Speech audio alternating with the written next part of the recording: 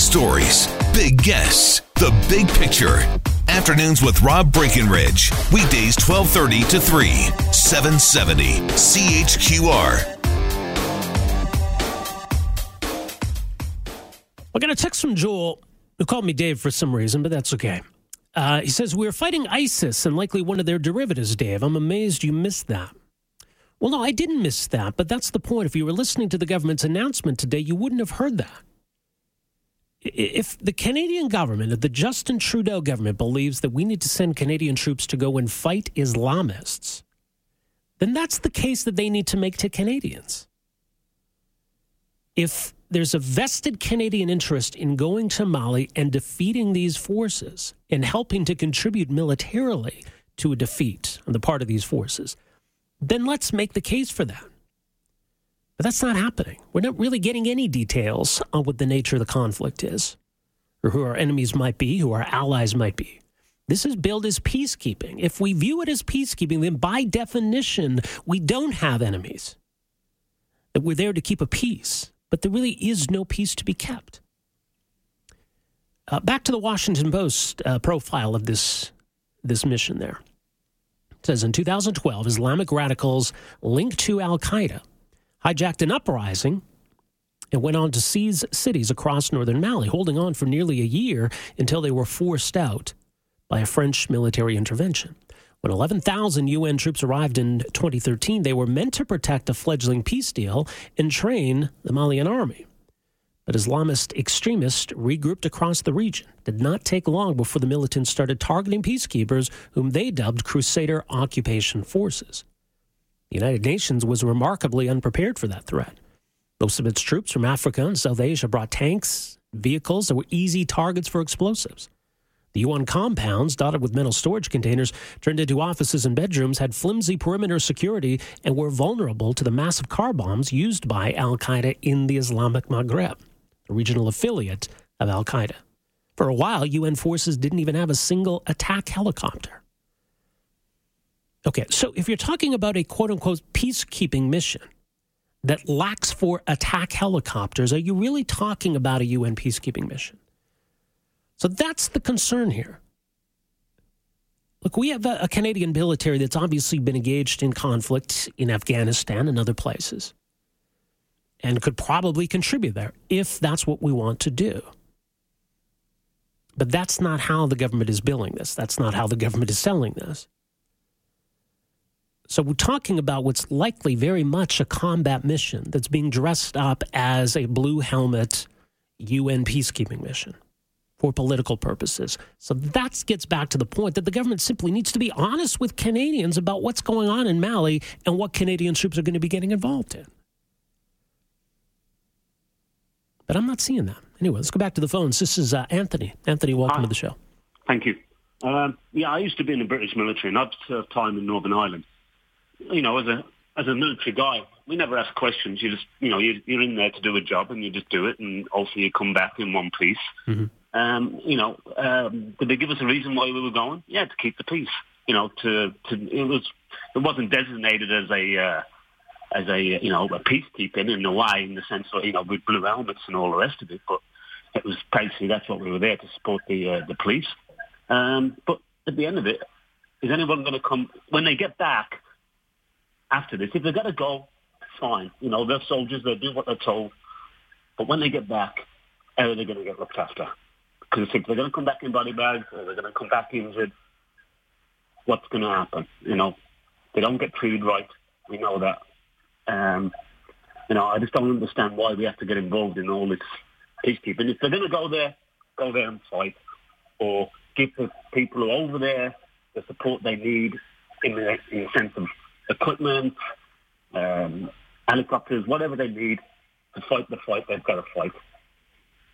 Yeah, absolutely. Anthony, appreciate the phone call. Look, if we're going to send Canadians over to Mali, man, we better make sure that they're able to protect themselves, because they're going to have to.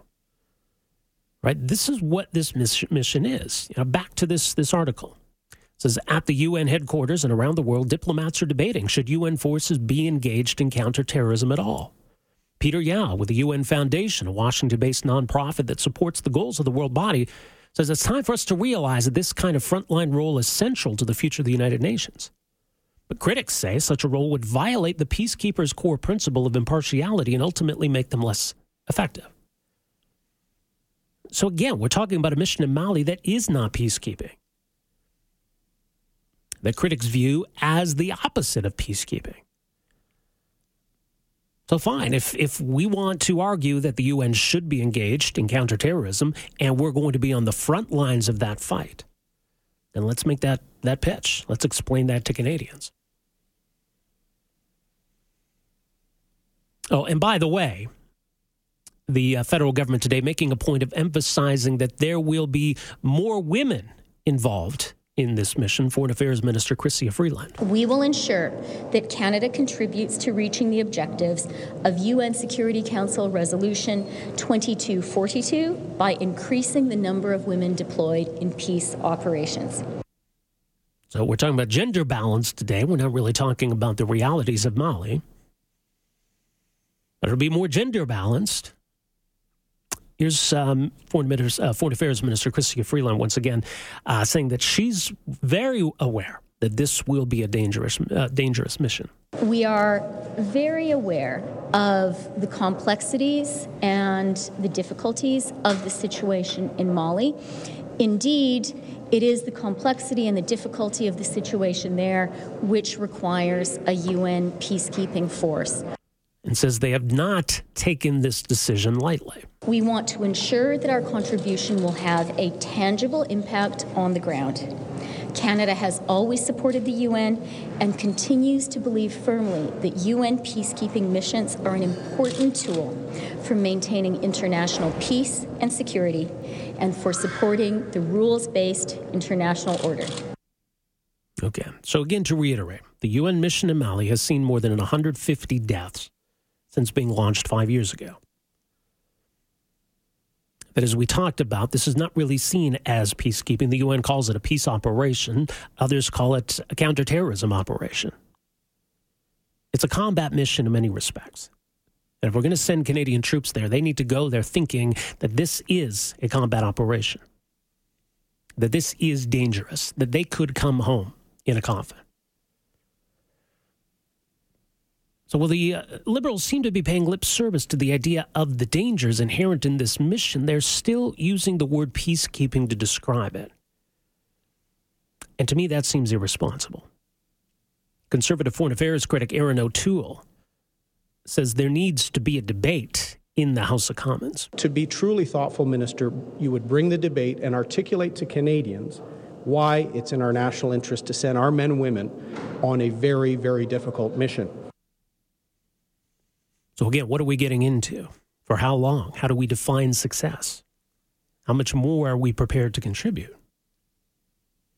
974-8255 is our number, 974-TALK. We are back with more right after this. Welcome back, 974-8255 is the telephone number. Got some more time for your calls here. Josh, welcome to the program. Hey, how you doing? Real good, thanks. Yeah, I just wanted to make a point about this whole thing. I think what you need to do if you're going to put people in potentially harm's way, you need to define the operation and define the enemy and stop with the kind of enemy. My position on it these days is we cannot be going in and just continually putting a Band-Aid on a situation that is just going to continually bubble up and boil over. Right. Well, I mean, here we are in 2018. This has been ongoing for over 5 years now. Yes, the French were in there. Yep. Back in Mali with special operations and special forces as well as their sort of green army, as it were. And they lost a bunch of soldiers. And they were definitely prepared for it as they've been working in and out of Africa forever. All right. Well, and that's the thing. The French did send troops there, but no one was under any illusions about what it was. They didn't call it a peacekeeping mission. Right, it was Operation Serval. That's right. Which was this French military operation that had a very clearly defined enemy, very clearly defined goal. It was not peacekeeping, not by any stretch. No. And I think the, however you want to call it, the enemies who are there, the jihadists, they are very, very adept to seeking weakness and exploiting it like they have done on every battlefield in the last 15, 20, 25 years. If you're going to do it right. None of this counterinsurgency stuff, surgical operations, however you want to put it. Just my 2 cents. Yeah, well said, Josh. Appreciate the phone call. This is Bob. Bob, go ahead. Hi, Rob. Hey, Bob. My belief is that the UN creates this peace mission under the auspices of a peacekeeping. And peacekeeping, to me, is based upon two sides already having a truce, and a peacekeeping force, which Canada has been going since 52, sits in the middle to keep that truce between them.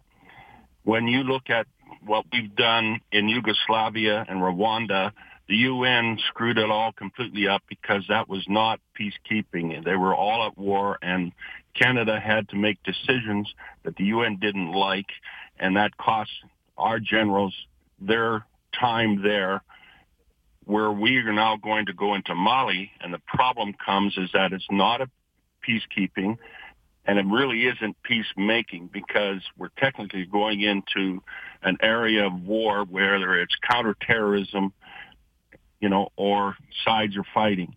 We have to make that decision that if we're going to go in, we're going in as a military, not under the auspices of the UN, except that they are the top, but our own generals can make the decisions relating to the combat area that they're in and not have to listen to the UN regarding politics. Well, you can't shoot somebody unless they shoot at you. Yeah, there you go. Bob, you're right. Appreciate the phone call. Right, there was a ceasefire. And then in 2013, that ceasefire ended. Here's something else to consider. There are 16 active UN peace operations. The Mali mission is the only one that authorizes troops to deter and counter, quote, asymmetric threats, as in terrorist groups. Let's see what Tom has to say. Tom, go ahead. Well, Rob, it's pretty interesting. We send our soldiers over to other countries to do good things, but they come home dead. And once you're dead, your family members see that, and there is nothing else for that individual. I don't think we should be sending our troops to other countries. I mean, often you talk to soldiers that have been to other countries, and they go, it's not our fight. We shouldn't be there. They didn't want us there. And people are dying over it. And now we're going to send women over there in equality to die alongside the guys. I just think that have all the politicians line up first and have them in the front lines first, because you know what? Nobody would be going over there if it was up to those spineless people. They send other people to do the dirty work, and it's political, and it's just sad to see anybody die for no cause. And they blow it up, but the truth is they're dying for nothing. And none of these guys should go over there. We should be protecting Canada and putting our best foot forward for Canada. And this isn't going to help us. All right. Tom, thanks for that. I appreciate the phone call. Well, let's go from one Tom to another. Tom, welcome to the program. Yeah, Rob, the Liberals do not care about the well-being of those troops. And you do not have to go very far back into history to see it. John Chrétien sent them into Afghanistan in Iltis Jeeps with canvas for armor. And then they turn around, this bunch that's running it now, they have a deal on a new jet fighter for the Air Force. And what do? They cancel that, and they buy a bunch of worn-out F-18s from Australia. That's how much they care about our troops. That's basically all I've got to say. Yeah, all right, Tom, appreciate the phone call. They certainly made a mess with regard to the fighter jets issue. So who knows when to get those new fighter jets. But yeah, we sent troops to Afghanistan. We sent troops to Afghanistan to fight, and nobody was under any illusions about that. That's what the role was there. It was a dangerous mission, and we lost a lot of Canadians there, a lot of good Canadians. Right, so ultimately we entrust elected politicians to make decisions on when and where, whether to deploy Canadian soldiers, whether to put Canadians in harm's way. The responsibility they need to take incredibly seriously. So maybe we do have some interest at stake in what's going on with Mali. But the government needs to define it that way. They need to level with Canadians. Here's why it's in our interest, and not to simply defer to the United Nations, the nostalgia for the blue helmet, because that's not what this is. And the sooner we understand that, the better. 974-8255 is our number. Back with more right after this. Afternoons with Rob Breckenridge, starting at 12:30 on News Talk 770 Calgary.